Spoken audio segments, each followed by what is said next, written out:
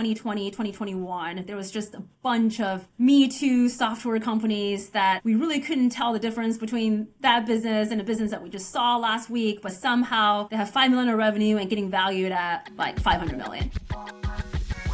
Hey folks, this week I am super pumped to be speaking with Momei Q, Managing Director of PSP Growth, where she leads PSP's venture capital and growth equity initiative, working closely, of course, with the esteemed Penny Pritzker, former United States Secretary of Commerce and American billionaire businesswoman with family investments in the Hyatt Hotels and Marmon Group, among others. From Momei's leadership lessons working with a trailblazer like Penny, to building a robust venture and growth practice, to the future of B2B SaaS despite valuation slashes we've seen. We cover it all, and as usual, you don't want to miss it. I didn't come from the finance world initially. I was a computer engineer by training. And one of the earliest influences that I had was in college when I was building computers and I saw some of the world's best technologies were housed in the labs and unable to be commercialized because they did not know from a business angle how to target customers, how to drive growth, how to drive revenue. And so even when I was in school where I attended University of Illinois at Urbana-Champaign, during my second year, I added a second major in finance. And I've made it my goal to make sure that the best technologies will get into the hands of users and be commercialized. For a few years in between, I spent a few years in healthcare IT, where this was probably even more important as you think about healthcare and saving patients' lives. You definitely want the best technologies and the best inventions to be commercialized. So that's kind of how my tech and finance world got together, which is in deep down, I have a passion for technology. Yeah, and if you think about your different chapters, right, and we wouldn't go into too much of it, but with Merrill Lynch, with BCG, what were some of your key takeaways? I mean,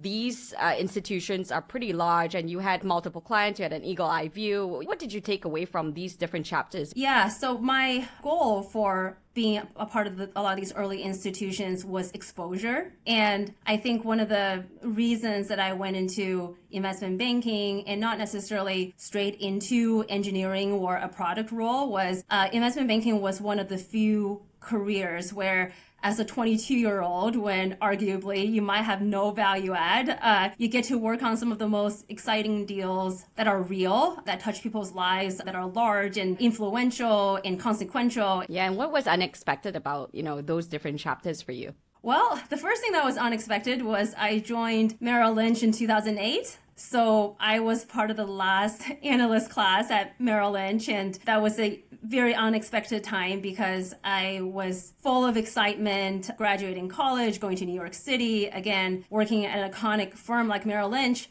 that was, I think, 108 years old. And then the minute that we become the first year analyst class, then we get acquired.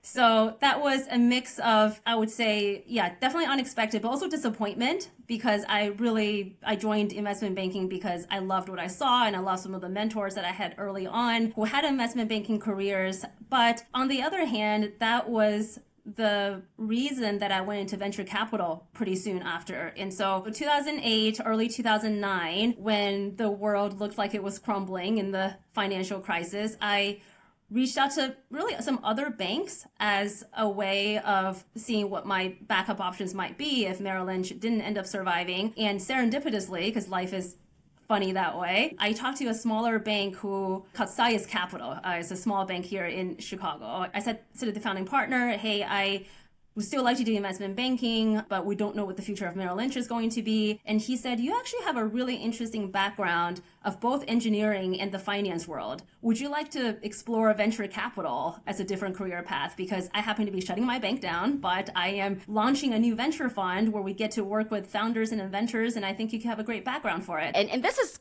quite a common path, right? A lot of bankers, especially from the IBD, investment banking division, actually go into venture. How did you find that transition? Was it difficult for you? Did it feel very natural? It's not an uncommon path. I would say it's not as common at such an early age.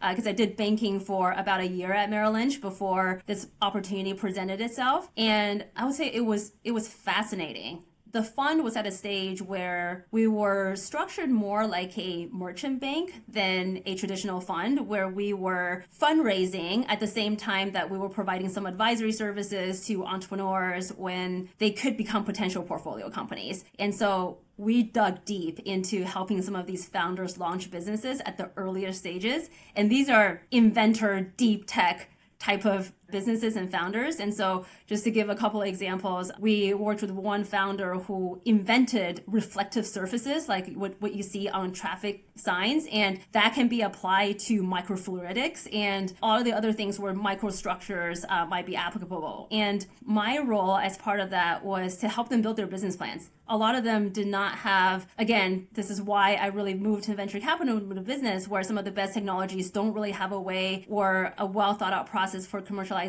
And so for some of these companies, we took invoices and I built a financial model out of them. And most of them, I wrote 10 to 15 page business plans to help them think through strategy, but also eventually for capital raising if they need that capital. And so even though it was a venture fund, a lot of my work was around business building, founders, using that lens. And that was something that I fell in love with and never turned back from. Do you think that a lot of the skill set that you bring to the table as a venture investor is that, being able to see both on the balance, as you said, right, from an engineering point of view? Yeah, I think that definitely helped my perspectives around people that are building the products and looking at the science, as well as looking at things from a business model. That's a cool technology, but does it actually make money? And on what time frame? And I think I benefited from lots of deferring perspectives from a young age. And that translated into my career even now. And so maybe rewinding a little bit. So my parents were filmmakers.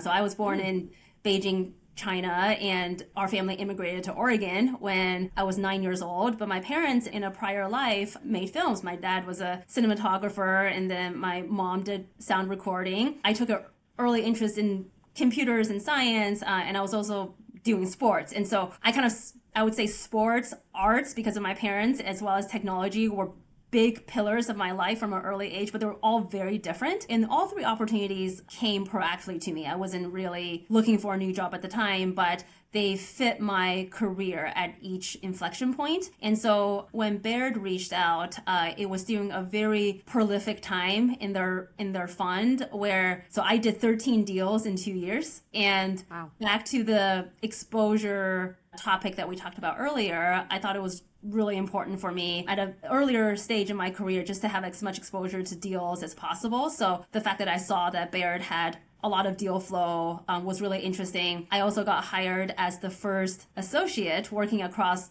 4 partners across 2 different sectors. And so transition-wise, it was pretty easy because we were looking at the same things in terms of founders, product, traction, funding, but it definitely developed more of my muscle in terms of just looking at a bunch of VCs are a lot of pattern recognition, right? So seeing a lot of patterns, seeing a lot of successes as well as failures, and shaping my investment views accordingly. That was one of my big takeaways from Baird. And then PSP was also at an interesting time when, so the quick background of how PSP growth started it's a really great story, which is, so PSP is Penny Pritzker's private investment group.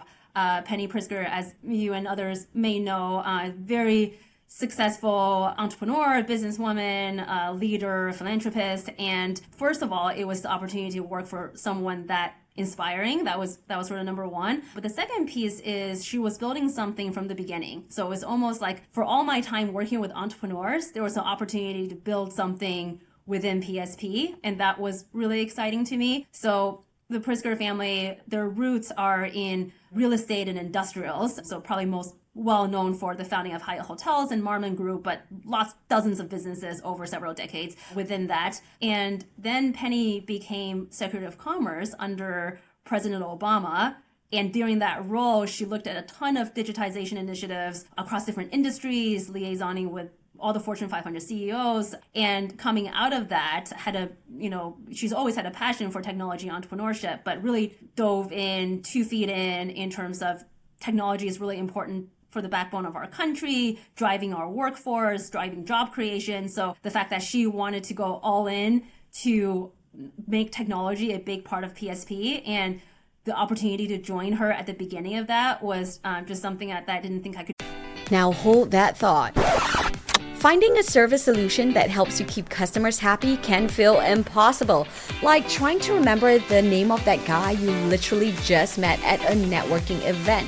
HubSpot's all-new Service Hub can help, with their service solution part at least. It brings service and success together on one powerful platform, with an AI-powered help desk and chatbot to help you handle your frontline tickets, so you can scale support and drive retention and revenue. We love the sound of those things. Visit HubSpot.com/service to learn more.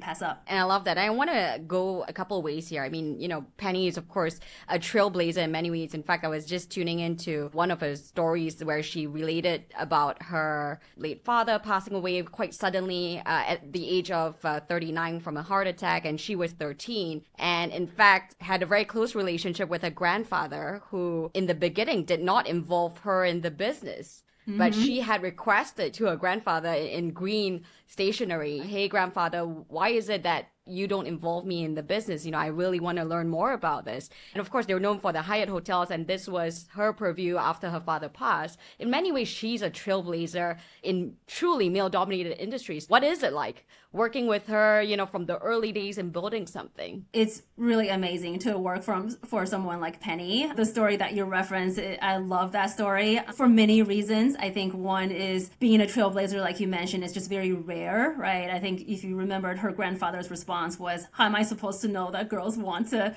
do business, right? Which is very real. These days, I feel like a lot of us talk about self-advocacy. I think many years ago, people didn't really talk about that, but that's kind of her first example of self-advocacy, right? If you don't ask for something, you might not get it. And then you may know this too, but she also co-founded many companies back when there was not a lot of women founders, and they've all become big successes. But that was all stuff that I sort of knew, before joining. That's what attracted me to PSP. I would say working with her on a daily basis, I am just always shocked at how grounded she is because of all her success. So she's very down to earth, and also her work ethic. So for everything she's accomplished, she's still, I think her day is back-to-back 30-minute meetings and super involved in all of our companies, and we have a lot of them. And I'm pretty sure the first conversation I have with her each morning, she probably already ran 10 miles. And so just like the pursuit of excellence in all areas of her life, even after achieving the success that she already did, that's one of my main things is I need to be working with inspirational people. You knew coming in that you were dealing with an overachiever. And this was also during an interesting time, and she's spoken publicly about this, when the Pritzker family, who are very well known in America, were sort of deciding to divide their assets, figure things out and all that. And she was probably trying to also build her own identity with PSP. What was unexpected in all of that? Yeah, you're right. So maybe before going to the unexpected piece, that was one of the things that attracted me to this opportunity, is a new chapter within PSP and for her too, and to just be able to play a role at that inflection point. It was just something that was really, really exciting.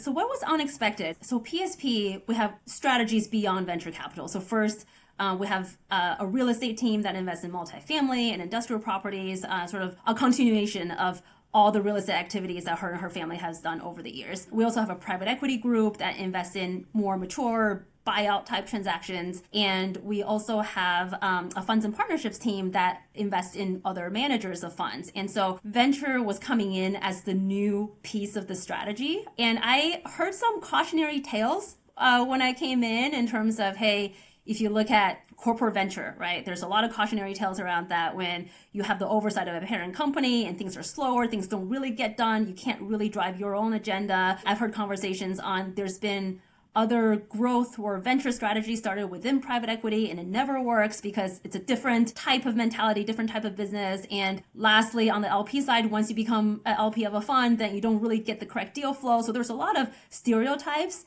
and, again, cautionary tales about building something so transformative and risky within a more traditional organization. And I came in thinking I had to defend my ideas, defend my strategy, and really build my own identity. And in some cases I did, but I've been pleasantly surprised, the unexpected piece of how collaborative everyone has been and how much better it has been to unlock the power of the whole platform. And yes, while I occasionally have to answer the question of why are your companies valued at 15x revenue and we're trying to fight for companies valued at 15x EBITDA, the majority of the time it's been very collaborative, very additive. Just to give a couple of examples, our real estate team can sometimes be a customer of the real estate technology companies that we invest in. So it's an added strategic angle. Our private equity team, I learn from all the time in terms of how do you professionalize sales, professionalize operations, professionalize your go-to-market in terms of if you want to go to do inorganic growth. So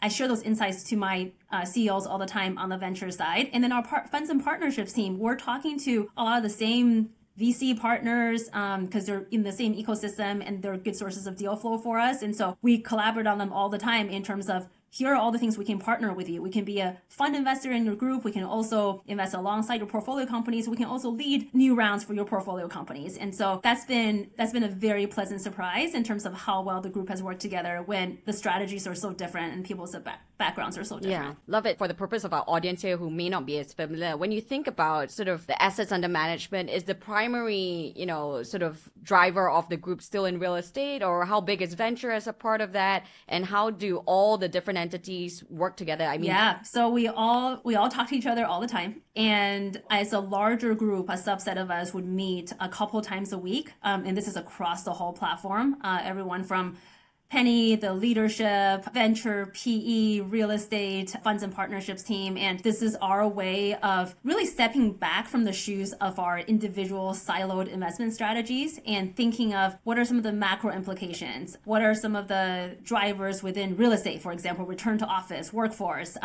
we should be aware of? What are other funds doing that we may be able to learn from? And so we do that multiple times a week, and that's one of our differentiators when we talk to founders is there's a lot of great specific VC investors or PE investors or fund investors, but not a lot of groups that has vantage points across all the different asset classes as well as from a macro side. From a allocation perspective, all the investments come from the same balance sheet.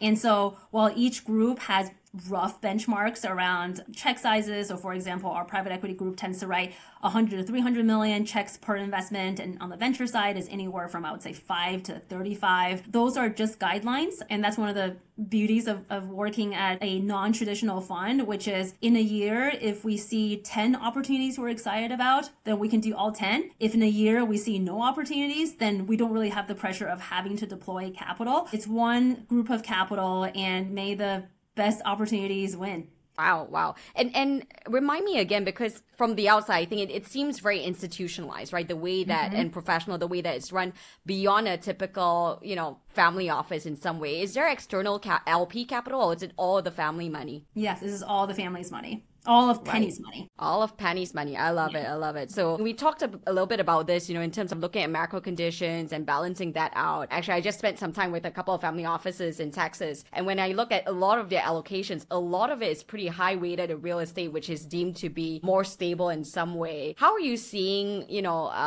Penny and the firm, I guess, prioritizing between these asset classes? Yeah, it's a difficult question. And we have that conversation all the time. And we definitely each have to answer the question of if your particular asset class, so I'll be the first to say that venture is a bit challenged lately. We can get into that. And so I have to, defend why venture, first of all, is a good asset class before talking about a specific opportunity. For now, I think we like the diversification and we think there are pockets of opportunity within each asset class. So within real estate, within private equity, within funds, and within venture that are investable. So there's not a lot of discussions around that, but I would say in each category, there's, forces that are tailwinds and there are forces that are headwinds.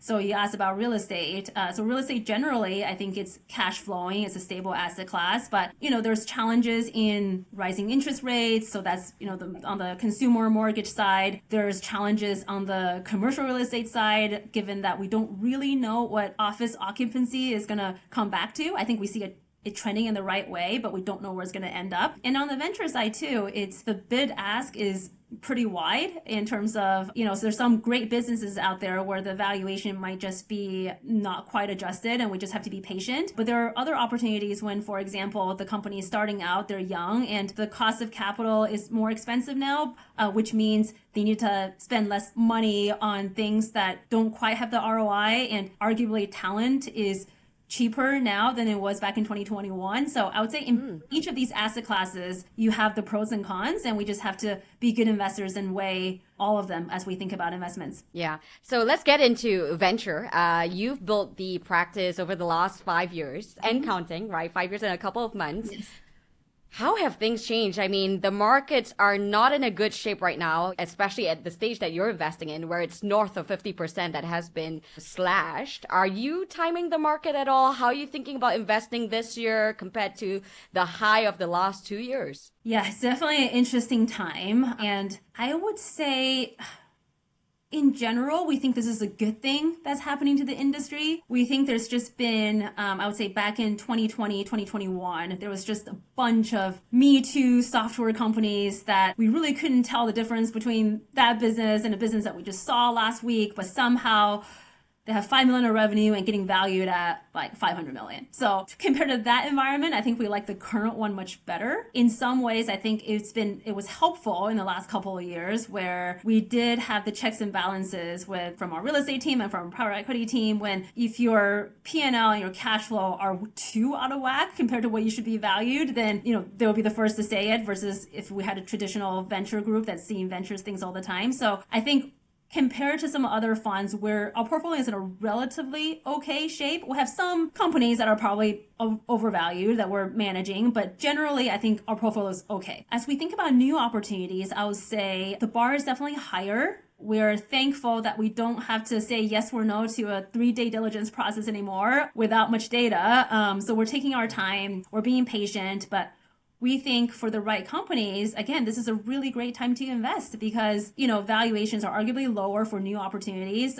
Cost of talent is arguably cheaper. And if you can show strong growth in this environment, that means you're getting corporate budgets at a time when corporate budgets are tightening. So if we look at a company that doubled from last year to this year, we'll probably give it more weight than a company that doubled from 2020 to 2021 because cost of capital was free then, and people were just throwing money at innovation. So in some ways today it's easier to tell who the winners are from the losers, but we're definitely still active in trying to find as many winners as we can. Yeah, so what is going to differentiate for you, I mean, based on what you're seeing on the market now, between the haves and the have-nots? So I would say definitely ROI. What are you delivering to a customer that has clear path to either savings or efficiency or something transformative? So we look at our investments in terms of, I would say vertical software, horizontal software, and kind of game-changing transformative technology. And I think for each of those categories, we still see pockets when things are offline, manual, lack transparency. So there are solutions that have a place to exist. And when we see that and we see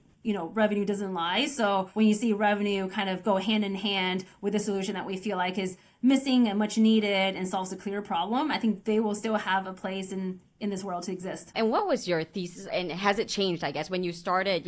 I think the approach was very much B2B SaaS, right? So horizontal, looking across, and you've even made investment recently into Adapt that we want to go into. But when you were thinking about B2B as a space and, enterprise SaaS, how were you thinking about, where the market was moving and why you were bullish about it? Yeah, so we still have a focus on B2B SaaS, and the reason we chose that as a focus is, as you heard, Penny and PSP, we have lots of relationships and strong networks across many areas of the economy that we want to be able to unlock, use, and we call, supercharge a company's network and amplify the relationships that they already have. And so we didn't want to target a specific sector because our relationships are in many different sectors. But at the same time, we needed to have a focus to say, how do we then tell what best-in-class businesses are? And so having that business model focus was our way of being able to reach our tentacles into many areas that we feel like innovation should be had, but also be focused and know what best businesses look like. And I would say that hasn't really changed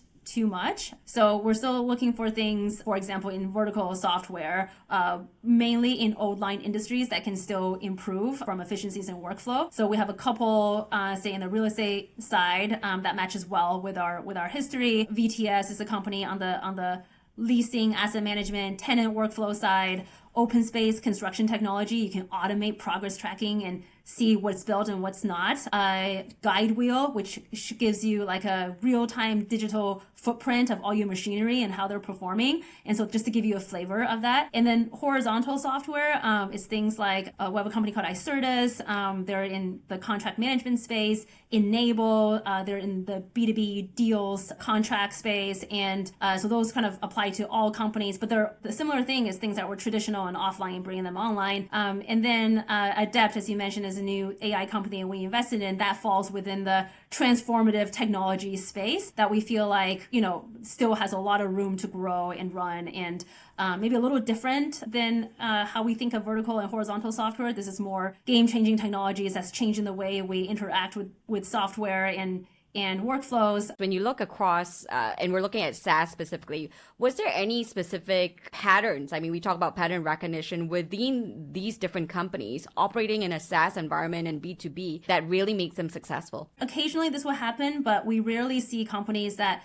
sort of couldn't find product market fit for many years and all of a sudden takes off. So early momentum is a big area that we track. So for companies, under 10 million of revenue for sure, but even I guess up to 25, if they're not at least doubling each year, we view that as a sign that something is maybe not quite right in terms of product market fit. And those can be hard to recover from. And so we're very much momentum investors in that we try to make a company that's growing well grow even faster. And so seeing that repeatability of revenue and seeing if they can continue to expand wallet share within one customer is also an important driver of stickiness and retention. And so from those metrics, we can usually find the best in class businesses. How have you seen companies build virality across B2B SaaS? I mean, that's one of the big key metrics that we all look at, right? The stickiness, are they growing in wallet share? Is there virality in the user base, especially when they're addressing an ecosystem? What were some of your, highlights of how businesses have figured this out that you were impressed by? I think a big part of it is ease of use. So many times in B2B software, the onboarding process with the sales cycle can be a lot harder and not longer than versus a consumer business, right? When virality is much easier or at least much faster to achieve. And so we love looking at technologies I would describe it as a very intuitive and straightforward user interface, but a very complex back end. So if something is hard to use and people are hard to figure out, one, is hard for your investors to figure out too. So I think from a fundraising perspective, that's also harder. But from a customer's perspective, if they can't see it, touch it, and then be able to use it and see value from it immediately, then you have an uphill battle. At the same time, if your workflow is too simple and it's much easier for someone else to copy it, there's limited barriers to entry, you have a different set of problems. You might have the viral nature, but someone else can have it too. So we really look for that combination of things that are intuitive but complex backend. I think our company OpenSpace is a good illustration of this, where capturing progress on a construction site in the real world is pretty difficult. And so for them to be able to have you either use a camera, attach it to your hard hat, or put it anywhere where you can just continue to do your job as you normally would, but all this is passively captured in the background and uploaded for you, was a big piece of how they grew so quickly. It's because it's so easy to use. Speaking of complexity yet ease of use, of course, there's no conversation without a mention of ChatGPT, and you just invested into Adept. It's been a couple of days since the testimony of Sam Altman, here in DC. What are your thoughts here on B2B SaaS applications of AI? Is this a good or bad thing? Are we, over our skis at this time? It's the billion-dollar question, right? That's right.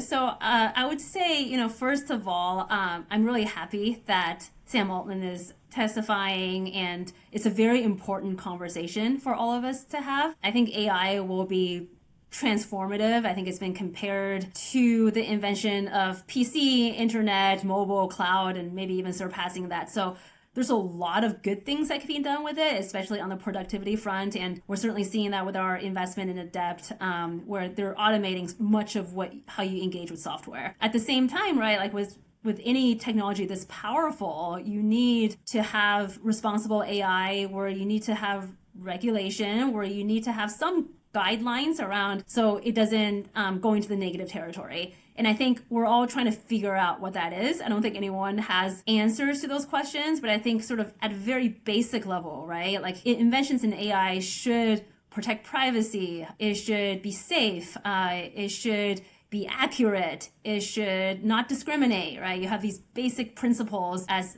for our society that should be there. Who does it? I think it's more than government that plays a role. I think it's all of our companies, it's our founders, it's our civic organizations. Everyone should play a role in how these guidelines are formed. And I think we'll see how that will be formed. But I think having a conversation first and foremost is the most important. I don't think, we're at the place where tomorrow robots are going to take over the world. But I do think, and this is what, Sam also said in his testimony, is the scariest thing for me for AI is in the immediate term is misinformation. So we already saw some of the challenges with fake news and people not knowing what to believe and what to read. And if you think about if AI can now generate a real high quality, believable image of you or me saying things that we didn't say, like those implications I think are very scary and very much on our doorstep, as opposed to, who knows when robots will actually be here. Yeah. So what made you say yes to adapt? So for one, if we stay on this topic of regulation, they're solving a business productivity issue. So think of them as automating what we do in software. So as opposed to logging a particular contact in Salesforce, you just type in a box, please log this contact, and they'll know exactly which fields, how to log in, and click OK. You can also think of it as type in submit expense report. And so it kind of pulls all the data from your expenses and submits it. So compared to fake news, right, it's a little bit safer. And at the same time, it can really increase your productivity I'm sure there are some downsides to every solution, but Adept was one that we felt like it was transformative enough on the business and productivity case without sort of having an immediate detriment on our consumer day to day. Yeah. So if I may dig a little bit deeper here before we go to $1 billion questions, you talked about this beginning of this interview about how important it is to look at the founder, right? And especially in the realms that you're working with, Adept as an example, okay, they're submitting expense reports and probably pulling that data from your email, right? So I've seen different versions of this, but they are crawling through, potentially personal information, very private stuff that then they have access to. So it's up to the founder to think about, what are the limits here? What are the ethics here? When you think about, as an investor, investing into founders, tackling sort of the unknown unknowns and ethics and all these things, what makes you confident in this founder that, yes, this person, when faced with difficult situations, will be able to make the right decision? Yeah. I mean, a lot of it comes from, asking them about their values and their philosophies. And for founders that are conscious of the topic of ethics and how do you invent responsibly, even if they might not have all the answers yet, the fact that they have intention to figure it out, to hire team members that help them figure it out, to be aware of it is step one. A lot of people, it's not necessarily top of mind for them, and you can tell in the conversations that you have. And then the other thing is the founding team at Adept came from OpenAI, and so they were sort of at the forefront of a lot of this AI innovation. And so to have that perspective, to have the team, to have the resources that are living and breathing these AI topics gives us some comfort that at least they are knowledgeable and aware of the different dimensions, if you will, of the pros and cons of AI, and then they can drive them to make a better decision. But you can never, I guess, 100% be sure. So you do your best to make a judgment call. Now hold that thought. Talking Too Loud, hosted by Chris Savage, is brought to you by the HubSpot Podcast Network, the audio destination for business professionals. On this podcast, Chris Savage, Wistia CEO and loudest talker, takes you inside the minds of entrepreneurs as they share the hilarious, informative, and most challenging aspects of building more human brands. Everything we love here at $1 Billion Moves. Now, an episode I loved recently was the one with guest Joe Momei, Jiu-Jitsu loving entrepreneur and co-founder of Rocketbook. He talks about how an airplane epiphany took him on a wild ride that started with a Shark Tank flop but ended with a $50 million exit. That's our jam. Listen to it, Talking Too Loud, wherever you get your podcasts.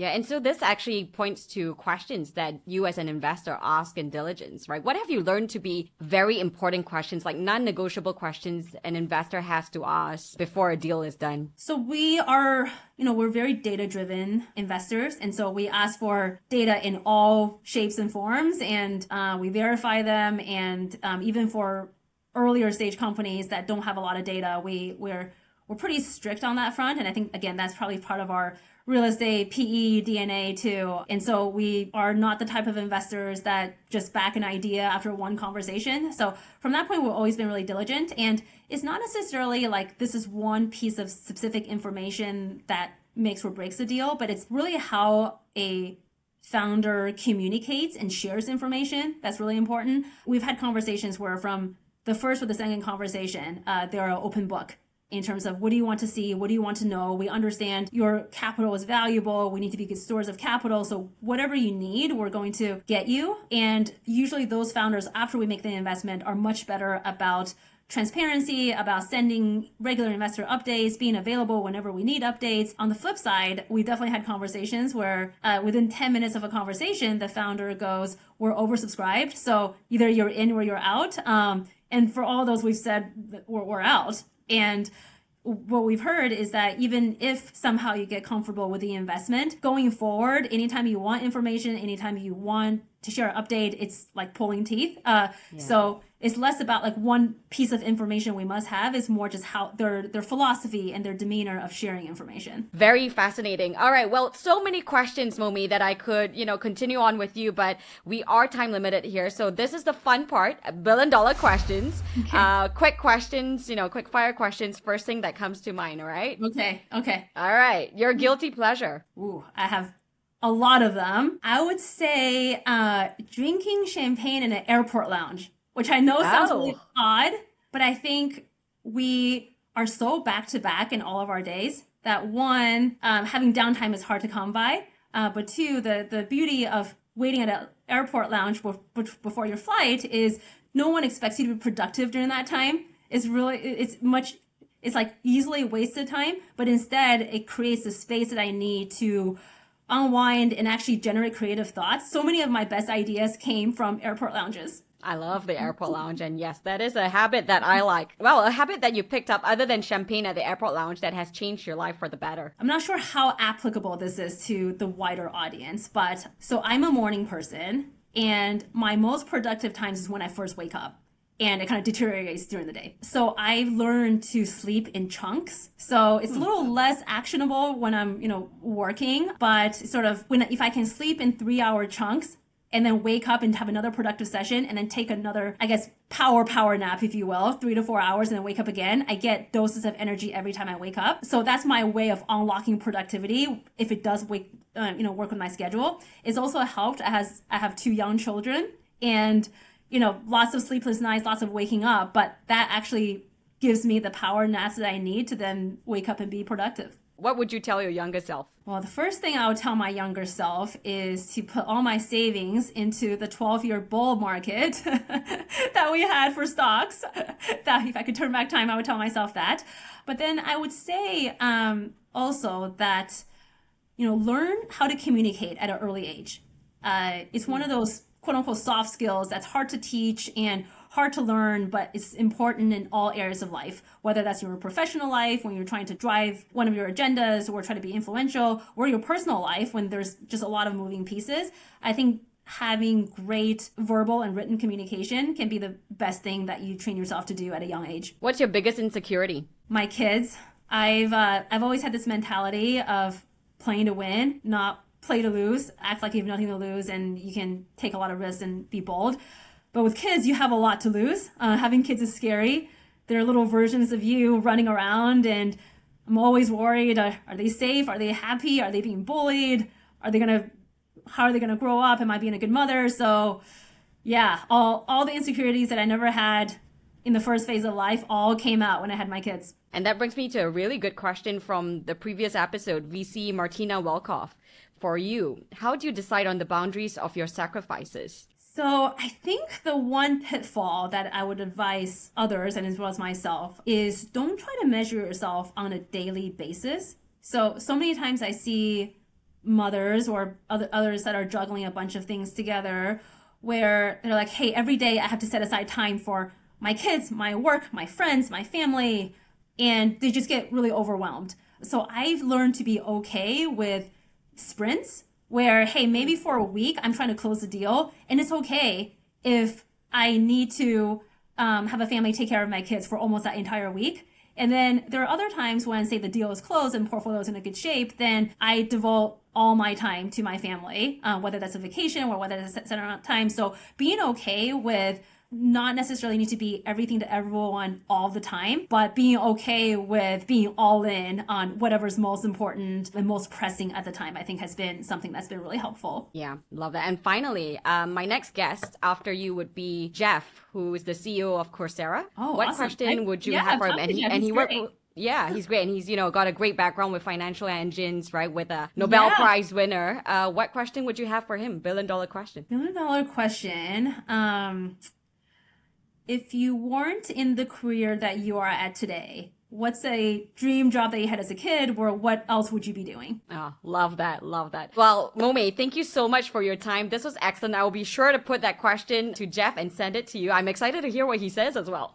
I'm excited as well. Thank you for having me on here. This has been a lot of fun, and really appreciate it, and really honored too to be a guest on this show, because I've seen what incredible people have been on here before. Thank you, Momei. Well, I'm excited to keep seeing your $1 billion moves.